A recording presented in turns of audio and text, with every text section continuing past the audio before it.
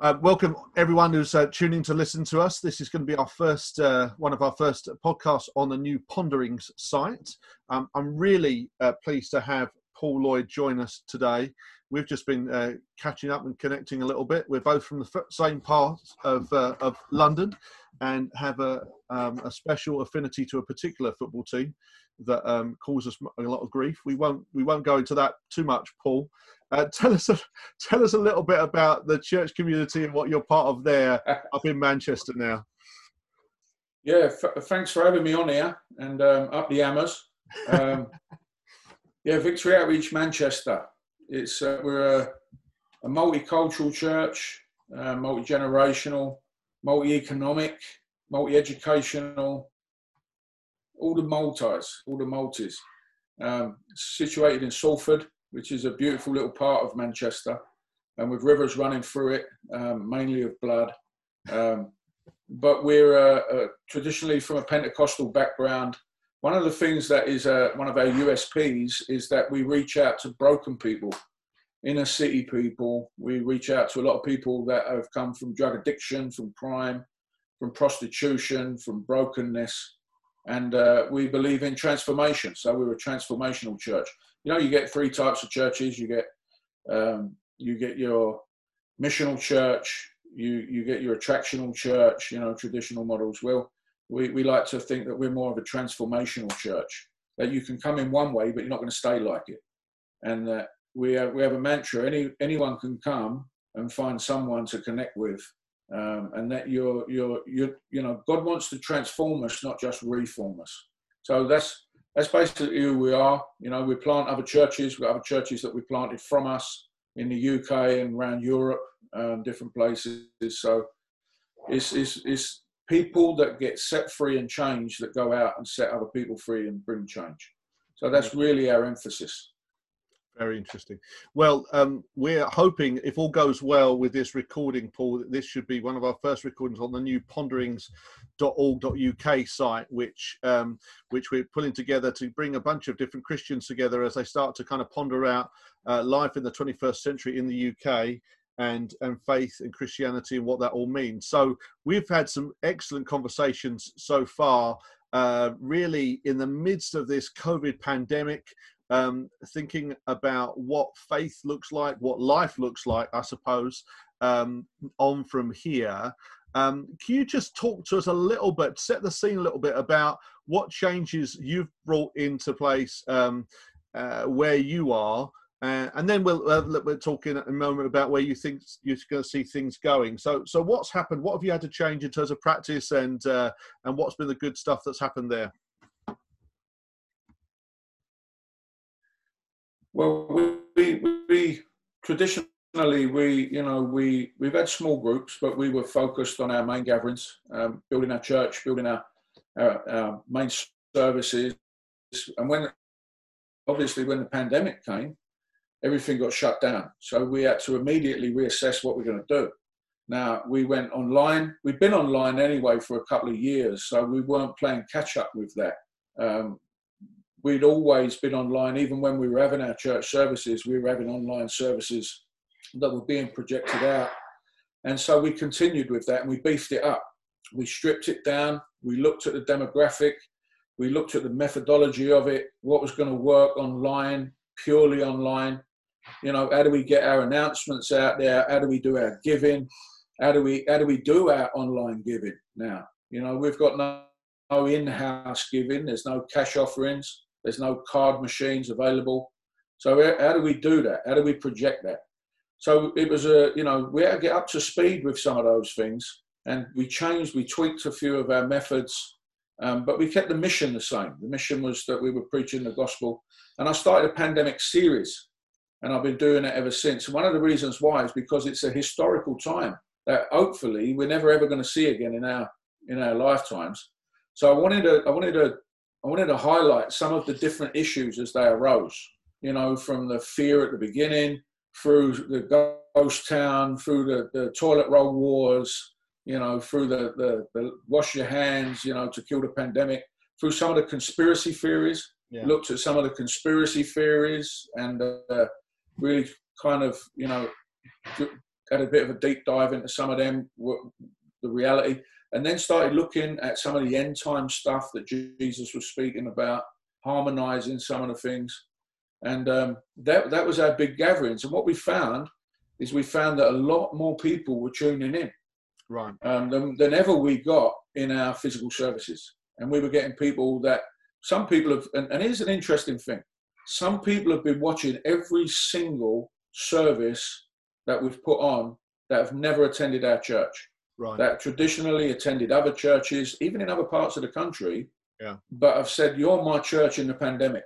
Because my church is not doing anything, they're not doing what you're doing, you know, and that's been interesting. And even though I'm never into sheep rustling, you know, go back to your church, you know, when you can. It's still been interesting, and I think that's happened a lot. There's been a lot of people looking in different shop windows for churches online and seeing what it is. So you're seeing I think you're seeing more of a blending of stuff across the board as people start to have a look at what's going on in Christianity. And more and more people are becoming aware of what other pastors are doing, what other leaders are doing, what other churches and missional organizations are doing. And it's been really interesting to see what things gel, what things are in synergy, and what things are just completely clashing. But then what we've looked at as well is now with a little bit of an easing of lockdown, we're looking really at how do we then connect our people physically. We're looking at the bubbles, you know, joining households together. And people have been doing watch parties. They've been inviting friends, family, neighbours that have never come to church before. But all of a sudden, they can actually access a service from the comfort of their own house without all of the drama of actually having to walk through the doors with all of these nutty people that are speaking in funny languages and lifting their hands up.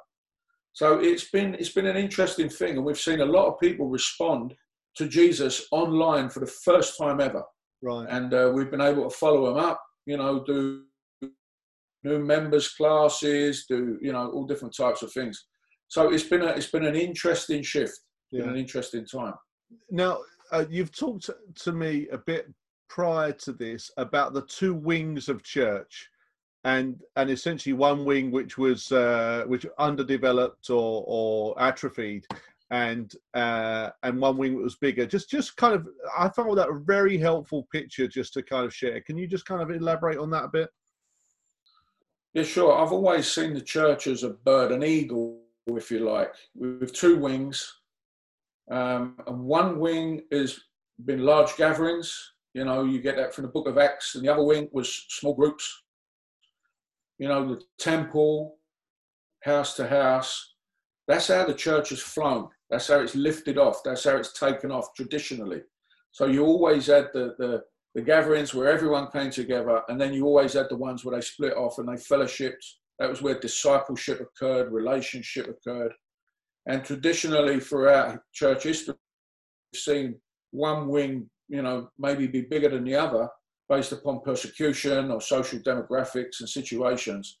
And I think the last, at least since the beginning of the noughties, 2000, beginning of the noughties upwards, you know, even the 90s, the large gathering really started to take precedence. You started seeing, you know, the mega church model. The more people, more bums on seats you've got, that's the measure of your success. And that's kind of how you were trained, you know, in different settings, is to look at that as a measure of success. How many people came through your doors? But I think that in this pandemic, the Lord he's allowed whatever's happened. There's no doubt about that. And he never wastes anything that happens. Yeah. And I think that the other wing, that small group wing, that relational wing, that body ministry wing, had grown a little bit smaller. It got a little bit more shriveled than it should. And than the other, then all the bird's ever going to do, if it ever gets off the ground, is just fly around in circles. And I think the church has been going around in circles, at least in this, that God wants to build up the other wing. You know, we can do big gatherings, right? But what about your small groups? What about your relational stuff? What about your connection, your interpersonal stuff? You know, what about actually fulfilling the Great Commission? Instead of asking everyone to come to church, that you actually do what Jesus said and go into all the world. You know, and that's one person said, I can't get all the city in my church, but I can get all the church in the city. Yeah. And that's what we've been looking at, you know, is really building up again that interpersonal, small group kind of thing. And a lot of my peers that I'm talking with, that we have, you know, meetings with, especially in Manchester, everyone's feeling the same thing at the moment. No one's really rushing to go back to big church gatherings, because you can't really at the moment. Most of the things we value, you're not allowed to do. You can't sing, you can't chant. You know what I mean? Which really gutted me, because obviously I love chanting. We do a lot of chanting in church. Right. But you can't have kids. You know, you can't do this. You can't have fellowship. You can't have a coffee. So you know, how do we utilize this? How do we make the most of this moment? Yeah. I believe it's a Kairos moment. How do we make the most of it and empowering our people, man, to go out, reach their friends, reach their families? And we've been seeing it, funny enough, we've been seeing more people reach their families, more family members, more neighbours coming to faith because of online invitations than we would have ever seen with physical invitations coming to church, you know. And it's an amazing thing, and now it's capitalising on it. And why do you think that is, that the online invitation and that kind of stuff seems to be working better? What do you think? Is it like barriers are removed? Yeah, I think there's online is a little bit of there's a buffer zone. Yeah. So when, you know, for someone to come into your church for the first time ever, I remember the first time I ever went to church. I was, you know, scared to death. All these people, all these lunatics, you know, doing this stuff. It's all weird. What are they going to think of me? I've got to do this. It's unfamiliar. It's uncomfortable, right? But when you can invite someone to check out your service, hear the message, receive the word of God, you know, even make a response online from the comfort of their own house, all of a sudden, there's some of that fear and some of that weirdness is removed. And then as you begin to speak to them afterwards, you have follow-up meetings, you have Zoom meetings, they get to know people. It's a little bit less threatening. And then suddenly they find themselves part of what it is you're doing. They're already in. So when you get to meet up physically, much of that stuff has been removed. Much of that, you know, all of that weird stuff is all gone. Now they're already familiar with you. So we've actually found it more beneficial. Yeah, no, that's interesting. So, Paul, I just kind of want to throw you a bit of a different question, really kind of looking beyond church to the nation as well. How do you think this whole situation, how do you think that's going to change things in the UK or even beyond? I personally see that we've had an interesting time from Brexit onwards, and some people see connected, some people don't see connected, that kind of thing. Just tell us your thoughts on those things. A couple of things on that. First of all, about three years ago, I had a vision, and I'm not a weird and wacky type. I had a vision. I saw it very, very clearly. I've spoken about it in different conferences and different situations. But I'll tell you what it was. And this was, you know, during all the Brexit period, it was in the time of uncertainty. I saw a city and I saw a sea. And there were people on the beach and there were people in the water. And all of a sudden a wave arose out of the sea and it came towards the city and it hit the city and it went through, and it was very specific. It went through the homes. It went through the schools and places of education. It went through, it went through the streets. It went through the homes. It went through the places of education, went through the places of business, and it hit the places of governance. And I said to the Lord, what is it? And he said, it's a wave of my spirit that's going to come upon the nation. And it's a wave of conviction and holiness. And I said, okay, well, I said, who were those people that were in the sea that came on the wave? He said, they were the wave riders. He said, they were the ones that went out from the comfort of the shore and they took some risks and they came back on the wave, and they're wave riders. They're people that are going to help facilitate the wave. And then he said that the sea speaks of humanity and its trouble. So the wave will come from a time of trouble, and it will come in and it will hit the city. And so that was, 3 years ago plus, and I prayed into it. We've prayed into it. Brexit happened. There was a lot of uncertainty. There was a lot of division. People were pro-Brexit, against Brexit. There's rumblings of stuff. Then the pandemic has hit, and all of a sudden, there's even more uncertainty. There's more fear. There's trouble. We're looking at massive backlashes from the pandemic in terms of mental health, in terms of joblessness, financial problems, debt. There's been abuse, domestic abuse, school education has suffered, sport has suffered, everything suffered. And so, the church is going to be more essential than ever. Because when you have a look at where does a lot of relief come from voluntarily in society, it comes from saved, born-again believers. It comes from people that volunteer their time, their talent, their treasure to actually make a difference in society. And so I believe that God is going to pour out his spirit in a way that we haven't seen before in our generation, at least. And the church is going to be, there's going to be people that have stepped out from the normality. There was a tremendous bit of graffiti in Hong Kong during all their riots. It said, we don't want normality. Normality is what caused us to be in this position. Right. We don't want to go back to normality. Normality is what caused this. Yeah. And so I believe that there's going to be a flip. There's going to be a change. There's going to be a shift. And it's not going to be easy. It's going to be difficult. But God's going to highlight his people, and his people are going to step up. Those that are risking it, that are out of their comfort zone, that are willing to go out of their comfort zone, and to really then reach out with the love of God. And then we're going to see, I believe we're going to see an awakening. We've seen little bits of it in the pandemic. People have come alive to prayer. They've come alive to, the end times, the meaning of life, what happens next, what is reality. But I believe that when the church really then starts to be able to reach out and touch and help, just like they have with food drops and food banks and prayer and different things, then I believe that there's going to be a massive awakening. How could you give an example or a sense of the kind of things you think those wave riders will need to do if they're stepping out from normality? What would you think that 5 steps for stepping out of reality? I don't know. Just kind of trying to think. What does that look like? Well, it looks like looking outwards instead of looking inwards. Yeah. It looks like living saved instead of living safe. It's not just about me and my and I, me and my.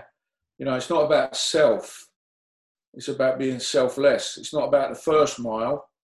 It's about the second mile. It's about going the extra mile for people that have been broken, people that have been hurt, and Western mentality, when you look at something that's broken, immediately you think replace it. But God's mentality is not that. God's mentality, when he looks at something that's broken, he says fix it. And there's that beautiful Japanese art form called kintsugi, where they take a broken pot or a broken vase and they get gold or silver and they make a paste of it and they fill the cracks with gold and silver. And so they repair it. But the thing is this, the value of it after it's been repaired is actually more than it was in its original state. And I think that when God's people start stepping out from just their clubs, coming to church, just coming, singing a few songs, doing their little thing, all inward focused, survival mode, cruise ship mentality, and they start understanding that they're more of an hospital ship and a battleship, than a cruise ship, then I think that we're really going to start to see the gospel go out and do what the gospel does, which is transform lives and transform societies. Because transform people, transform things. Yeah. No, that's excellent. Thank you, Paul. So a really great thing just to finish our podcast on today. Thank you for joining us on Ponderings. And for those of you who are checking out what we're up to, do have a look at obviously things going on at Victory Outreach. Paul's got a book coming out. Have you got a title for it yet, Paul? Tell us title. We can have a peek and see when it comes out. Yeah, it's called Leading Broken People. Leading Broken People. It's coming out in September, and it's based on 25 years of experience with working with broken people. Excellent, good. So we'll be sure to put a link on the website as well. If you're joining us looking at ponderings.org, we'd love to hear what you think. Ponderings.org.uk. Tell us what you think. Be in touch, and you can check out some things that I'm doing. Have a look at the Faith Action site as well. That's faithaction.net. Well, thanks for joining us today.